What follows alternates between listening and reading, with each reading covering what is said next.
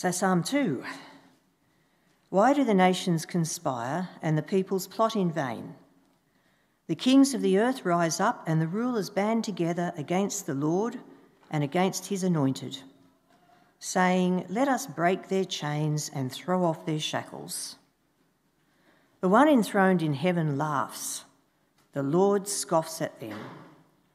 He rebukes them in his anger and terrifies them in his wrath, saying, "I have installed my king on Zion, my holy mountain. I will proclaim the Lord's decree. He said to me, 'You are my son. Today I have become your father. Ask me, and I will make the nations your inheritance, the ends of the earth your possession. You will break them with a rod of iron. You will dash them to pieces like pottery.' Therefore, you kings, be wise, be warned, you rulers of the earth. Serve the Lord with fear and celebrate his rule with trembling. Kiss his son, or he will be angry and your way will lead you to your destruction. For his wrath can flare up in a moment. Blessed are all who take refuge in him." And now we're moving back to 2 Samuel, which we're working through. So 2 Samuel chapter 8, we're reading the whole chapter. In the course of time, David defeated the Philistines and subdued them, and he took Metheg-Ammah from the control of the Philistines. David also defeated the Moabites. He made them lie down on the ground and measured them off with a length of cord. Every 2 lengths of them were put to death, and the 3rd length was allowed to live. So the Moabites became subject to David and brought him tribute. Moreover, David defeated Hadadezer, son of Rehob, king of Zobah, when he went to restore his monument at the Euphrates River.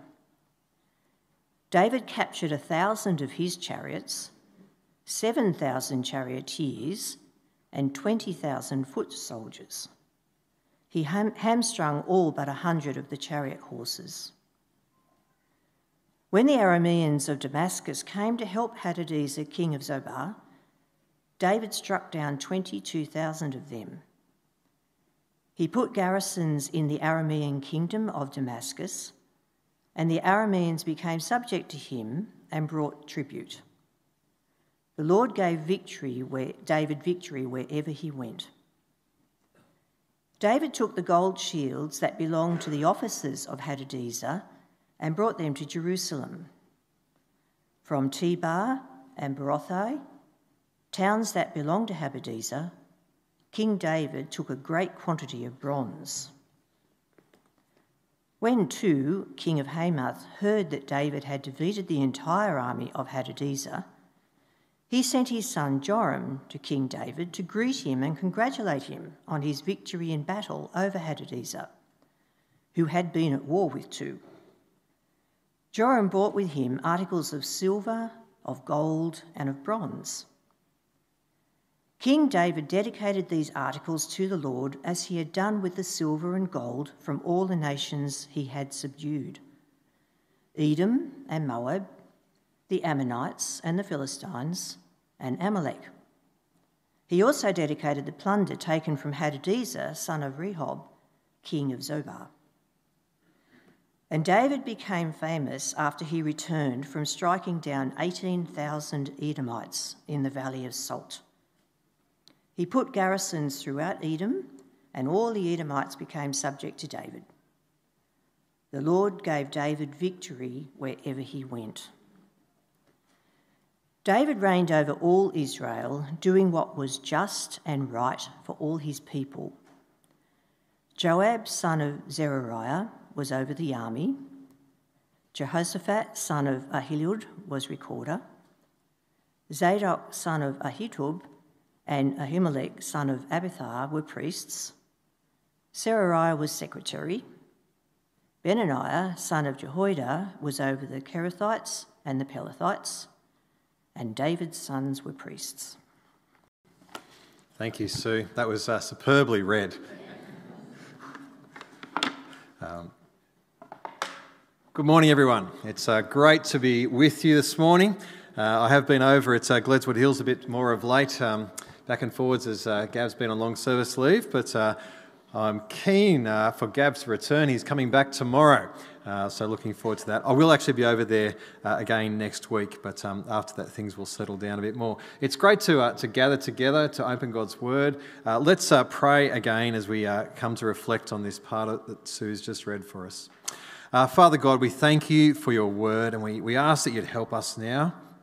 We ask that you give us understanding and insight, that we would be shaped by what you say, that would shape our view of the world around us, of our lives as we live day by day. And we pray that we would live as your people in Jesus' name. Amen. Well, I want to start by asking what your outlook on life is. How optimistic are you about the future? How optimistic are you about the state of our world? What's your outlook on life? Now, depending on your perspective, depending on your circumstances in life, depending maybe on the voices and influences that you listen to, you might be sort of more inclined one way or another. I mean, you might say, gee, after a rough couple of years, things are looking up. You know, maybe you've got a sense of hope and of positivity. Maybe there's things you're looking forward to, and you're looking forward to engaging in life and getting on with things. Lots of good things on your horizon, perhaps. Or maybe you kind of see the last couple of years as just part of a bigger downward spiral.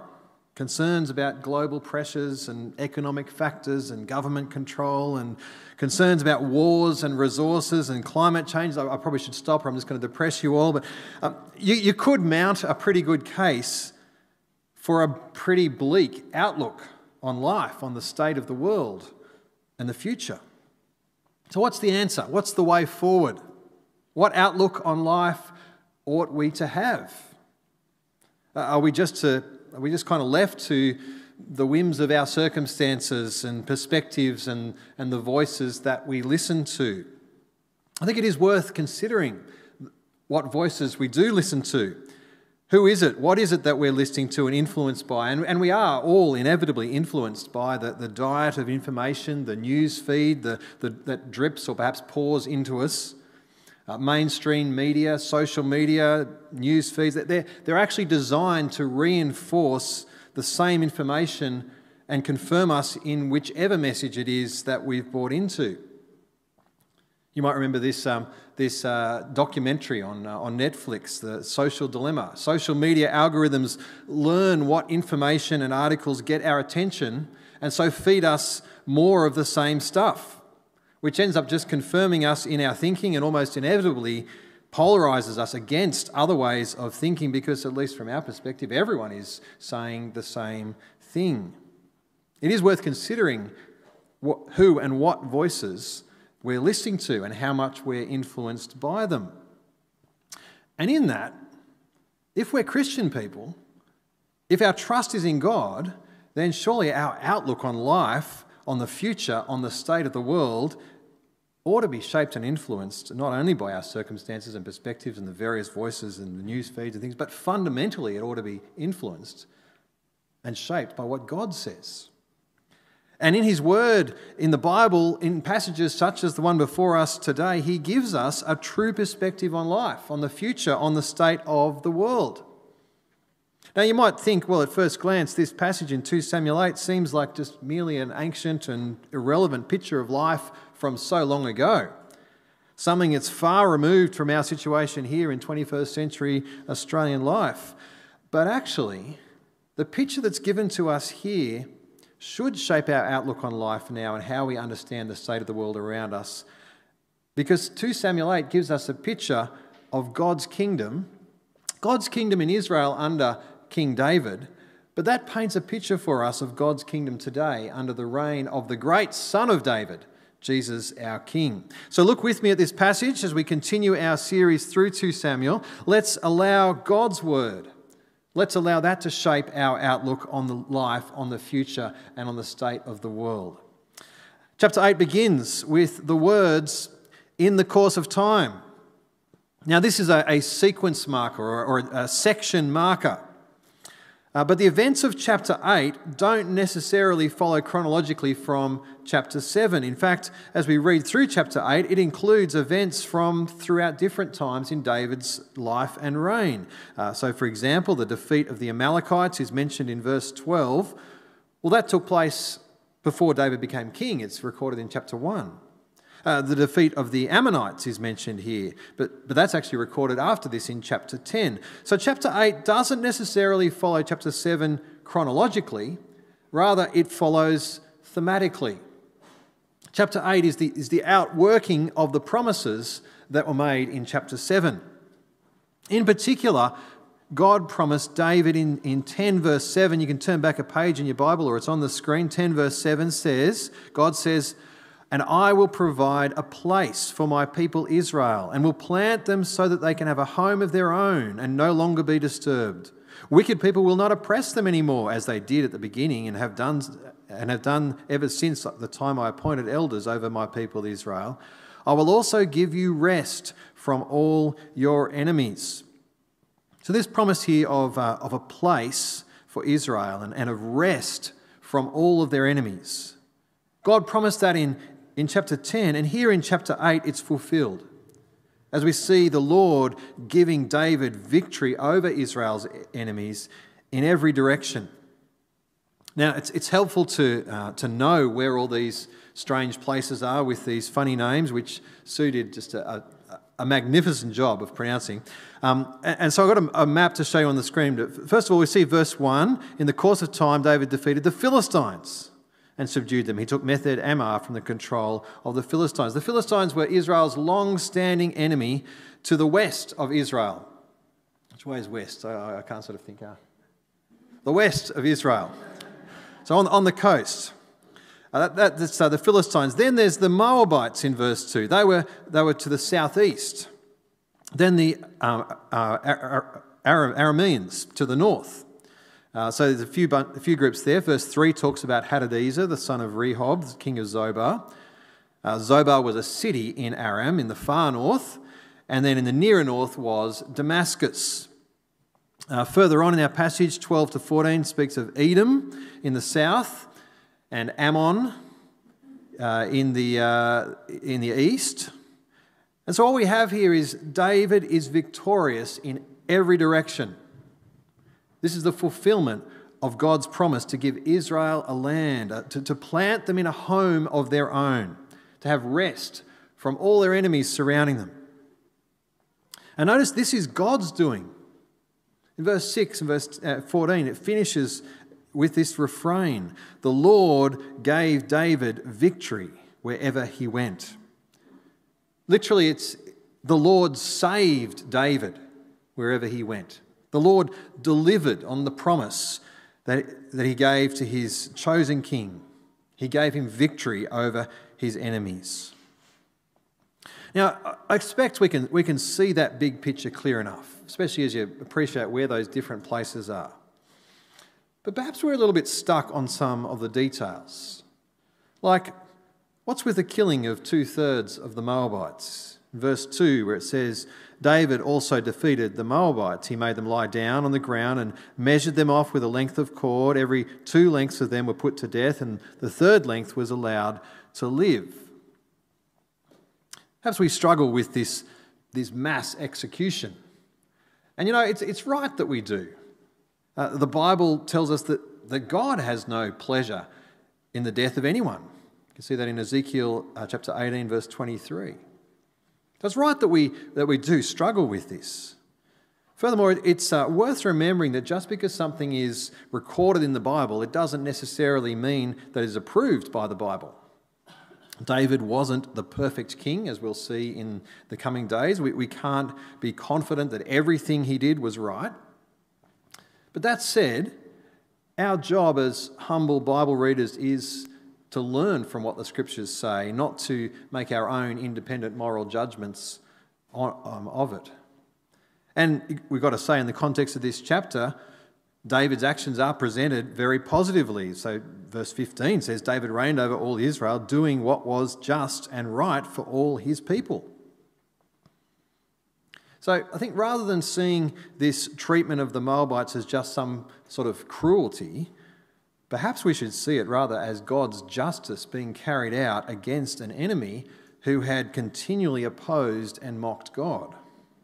And the fact that a third of them were spared should be seen actually as an act of mercy. We're not told why David was merciful, but the fact that he was merciful is hardly a grounds for accusing him of injustice. For God to spare anyone who has set themselves up against him, well, that is an act of his grace and mercy. And notice there too that those Moabites who were spared, the end of verse 2, they became subject to David and brought him tribute. It's a reminder that all will bow their knee before the king. In this case, they bow their knee before King David, even if not willingly, they do it unwillingly, and it's a reminder that in the end, every knee will bow before God's ultimate king. Every tongue will confess that Jesus Christ is Lord.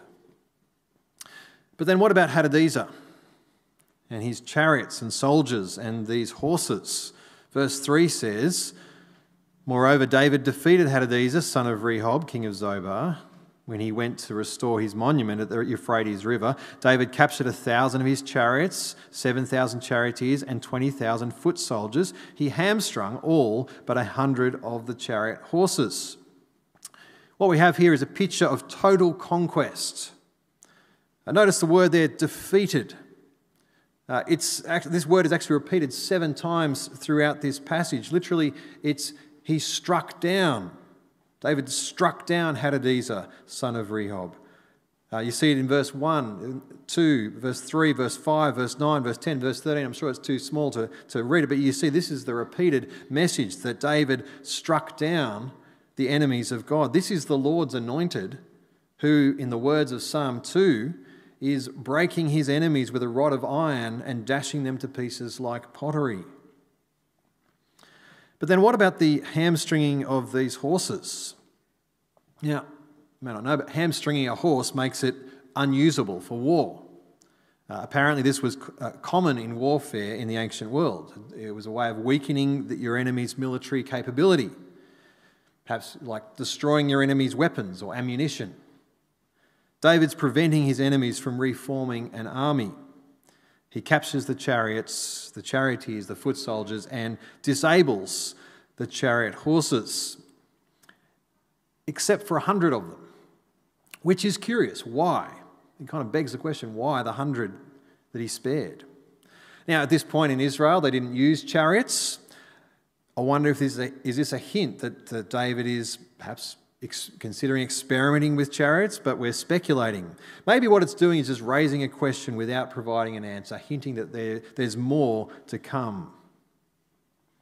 Well, this first section finishes, verse 5, with the subduing of another Aramean city, Damascus, with David striking down, same word again, 22,000 of them. He then establishes garrisons there such that they become subject to him. And verse 6 summarises, as I said, with that refrain, "The Lord gave David victory wherever he went." This is God's king victorious over his enemies. There's no question about who's in control. Is the world going down the drain under the control of evil leaders? No. The kings of the earth, they might rise up and shake their puny fists against the Lord and against his anointed, in the words of Psalm 2. But as Psalm 2 says, the one enthroned in heaven laughs. The Lord scoffs at them. He rebukes them in his anger and terrifies them in his wrath, saying, "I have installed my king on Zion, my holy hill."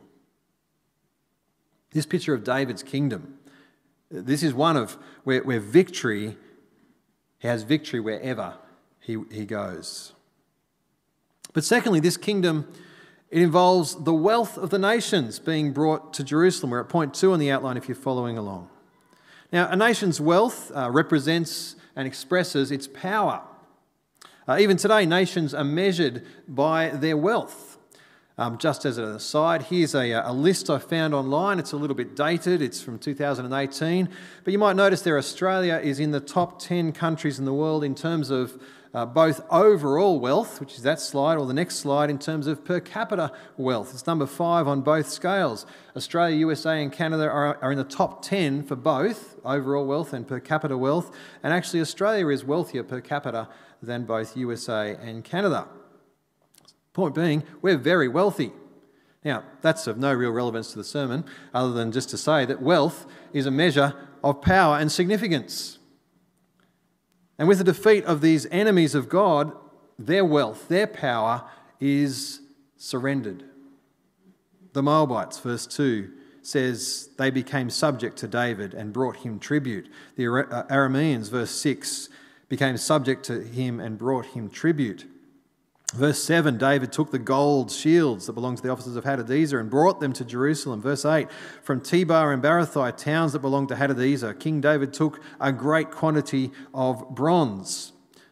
The glory and wealth of the nations is brought to God's king, either through their defeat, in the case of the Philistines, the Moabites and the Arameans, or it's brought to them through their willing submission, which is what we see with this guy too, king of Hamath. Now, Hamath is also in the north, up near Zobah. Verse 9 says, when king of Hamath, heard that David had defeated the entire army of Hadadezer, he sent his son Joram to King David to greet him and congratulate him on his victory in battle over Hadadezer, who'd been at war with Joram brought with him articles of silver, of gold, and of bronze. I think we've got to say too, he's a smart political operator. He recognises David's supremacy and he acts quickly to align himself with David willingly. Sends his son to David to congratulate him, to present him with silver and gold and bronze. Again, this is a picture of Psalm 2 with the kings of the earth bowing their knee before God's king, either unwillingly or in the case of 2, they bow before him willingly. But notice what David does with all this wealth. He doesn't amass it for himself, for his own glory, as is often the case with kings and leaders. Verse 11 there, King David dedicated these articles to the Lord, as he had done with the silver and gold from all the nations he had subdued. David recognises and knows that all glory and honour and wealth belongs to the Lord, the God who is God over all the earth. David knew this. And incidentally, all this gold and silver and bronze was eventually used in the construction of the temple. You can read about that in 1 Chronicles 18. But David knew that this all belongs to the Lord. And as for ancient Israel, so too for us. All that we have, all that we think belongs to us actually belongs to the Lord God. He's the maker of heaven and earth and all our wealth, our possessions, our skills, our energy. All of it is entrusted to us from God for us to use and for us to steward. But it all belongs to him ultimately because he is God. So this picture that 2 Samuel 8 paints for us of David's kingdom, to recap, it involves victory wherever he went. Secondly, it involves the wealth of the nations being brought to Jerusalem. But thirdly, it involves a great name for the king. This is point 3. Verse 13 there says, and David became famous after he returned from striking down 18,000 Edomites in the Valley of Salt. Literally where it says became famous, it's he made a name. He became famous. God had promised, back in chapter 7, verse 9, God had promised, now I will make your name great, like the names of the greatest men on earth. Here God fulfills that promise. Through the victory that God gave him, David, his name is made great. Now again, this picture of David's kingdom points us forward to Jesus, the one who through his victory over death is exalted to the highest place and given a name that is above every name, that at the name of Jesus every knee will bow, every tongue confess that Jesus Christ is Lord, as it says in Philippians chapter 2. This world has not been left to its own devices. It's not been left to the whims of godless rulers and authorities. Sometimes it might appear like it has, but Jesus is victorious over all. His name has been made great, and he will one day return and set all things right. We can take great comfort from that fact, from that truth, that God's kingdom has a great king whose name has been made great. Fourthly and finally, what we see in this picture of David's kingdom is justice and righteousness for all the people. Verse 15 gives us this glorious summary of David's reign. It says, David reigned over all Israel, doing what was just and right for all his people. What a beautiful picture. Don't we long for a world like that where justice and righteousness is done, consistently upheld, consistently carried out? Now, David wasn't the perfect king. We'll see that in the coming weeks. But this picture of God's kingdom shows that it is characterised by justice, by righteousness for all God's people. And this is ours through Jesus, the ultimate Son of David, the one who rules with perfect justice, with perfect righteousness for all his people. Now, we don't yet see this fully expressed in this world, but that's what we long for, and that's what we pray for. When we pray, your kingdom come, your will be done on earth as it is in heaven. We're praying, may you reign over this world, doing what is just, what is right for all your people. It's what we long for, it's what we pray for, and it's what we seek to live out as his people. We seek to live lives of justice and righteousness, expressed in our own lives, expressed in the lives of those around us and throughout the world. So God gives us here in 2 Samuel 8 a picture of David's kingdom, the victory, the wealth, the name that the Lord had given him, the justice and righteousness that characterises the kingdom of God's appointed king. And this helps us because it gives us a shadow, it gives us a miniature, an illustration of the far greater reality of what God has done and is doing and will do through the ultimate Son of David, our King and Saviour Jesus. Jesus came some 1,000 years after David. And through Jesus, God defeated far greater enemies than the Philistines, the Moabites, the Arameans, the Edomites, the Ammonites. Jesus defeated our greatest enemy of sin, of Satan, of death. Now, this may be a familiar truth, but I want us to hear this afresh and let it sink in. You might feel like you're up against all sorts of things in this fallen, broken, rebellious world. And we do struggle in all sorts of ways. But you know the greatest thing that threatens us? That's been defeated. Jesus is our victorious King. 1 Corinthians 15 speaks of the enemies of sin and death in this way. It says, the sting of death is sin, and the power of sin is the law. Death is our enemy. I mean, death stands over and confronts all of us. And the worst thing about death, the sting of death, is actually sin and the condemnation from God that it rightly provokes. That's the greatest thing that threatens sin for humanity. But the verse continues, but thanks be to God, he gives us the victory through our Lord Jesus Christ, through him who died for us to take that sting of death, to bear the consequence of our sin for us and to bring us forgiveness and life. Our enemy has been defeated.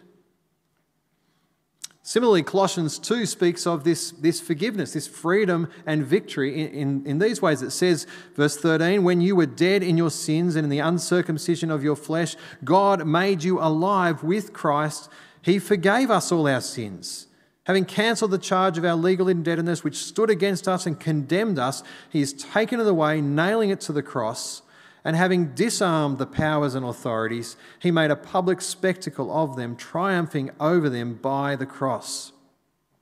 The spiritual powers and authorities that would condemn us because of our sin, they have been disarmed. They have been triumphed over by the cross. Jesus has defeated our enemy, the devil.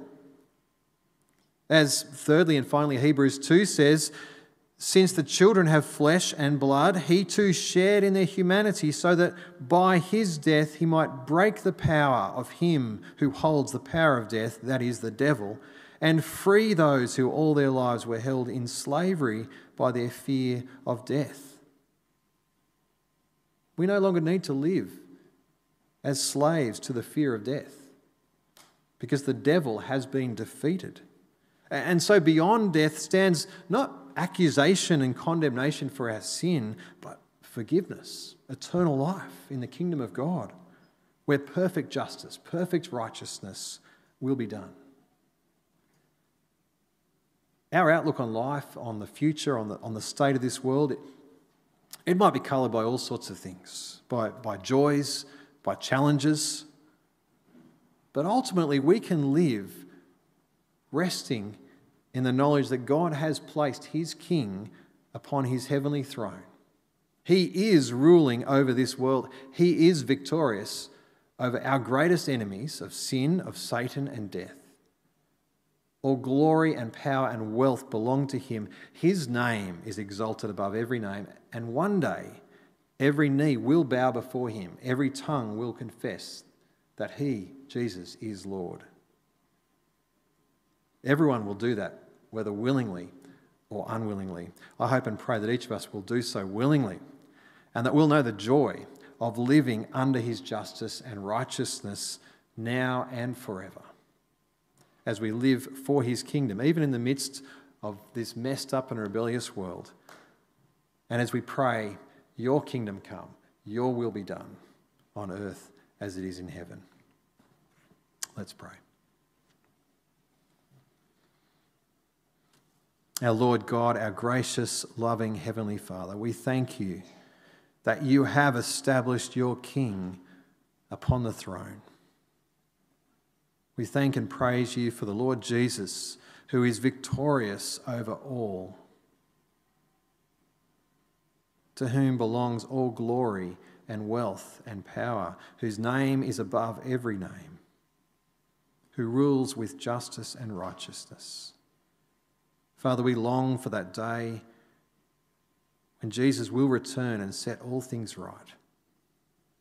We pray for that day. We pray that your will be done on earth as it is in heaven.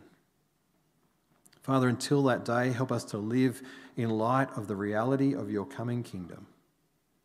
Help us to live now with Jesus as Lord and Saviour, and to know the blessing of his kingdom.